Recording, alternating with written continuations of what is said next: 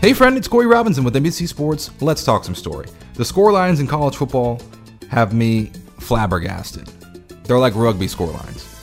Alabama, the number one team in the country, beat Utah State 55-0. Wisconsin beat Illinois State 38-0. Baylor beat Albany 69-10. USC beat Rice 66-14. BYU beat South Florida 50-21.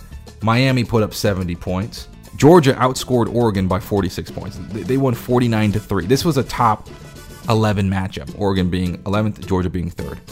Michigan beat Colorado State 51-7. Do you see my point? Wake Forest beat VMI 44-10.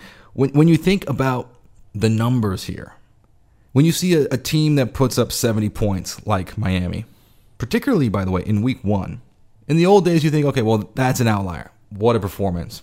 But it's no longer an outlier when you keep seeing it. This is like, that's the mode. I keep seeing these numbers over 50, which then brings to my mind a clear transition in the sport of college football from 11-on-11 football to essentially padded 7-on-7 football. That's what it feels like rugby, and then you look at rugby sevens. Sevens is fast, it's short, it's a different game, but it still has the beauty of rugby. Much in the same way, college football today, it's reminiscent of what college football or what football is for all of us, but it feels like 7-on-7. It's a quick game. It's a fast game. It's an offensive game. Defense is more or less a formality. In my mind, the only critical down really is third down, and it's always been that way. But especially when you're looking at teams that are the most competitive teams in the country have several Heisman hopefuls on the offensive side of the ball.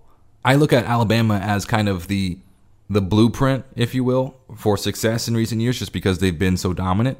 But the way that Nick Saban has evolved with college football, I think, should be representative of how the game is evolving before our eyes. We saw college football back in the old days, as a caterpillar, if you will, which is kind of just football 101, run the ball, play good defense, the run sets up the pass, all the things that we kind of grew up understanding about the fundamentals of football.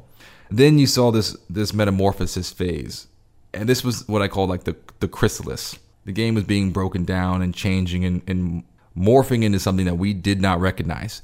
It was kind of a thing, and the thingness of college football became, how are we going to run the ball? Why can't we just go empty and then bring someone in motion and give them the ball? Isn't that just a handoff? Why don't we just have two receivers stacked on each other and then throw a screen? Isn't that just an extended handoff?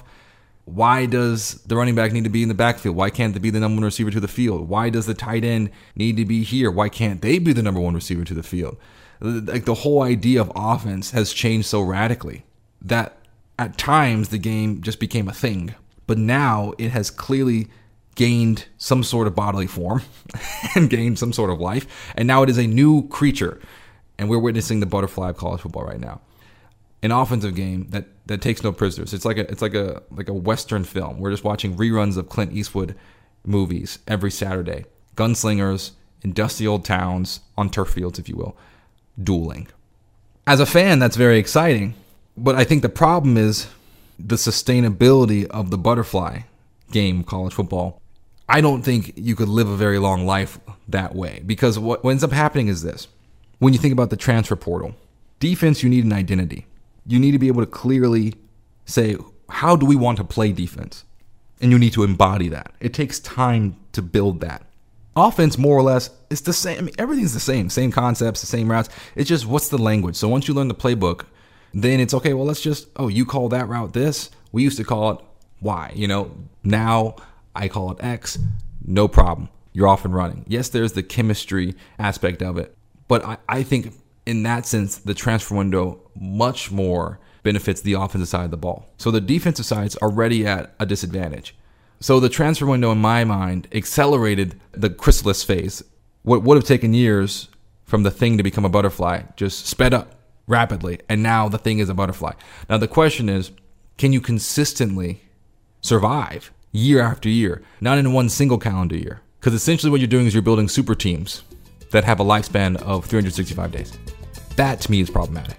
And I don't think you can build college football programs that way. I think you can build one good team that way, but not college football programs. and I'm concerned for the health of college football long term because of that reason. I'm Corey Robinson with NBC Sports. I'd love to hear what you think. Please reach out to me on social media using the hashtag CoreyStory.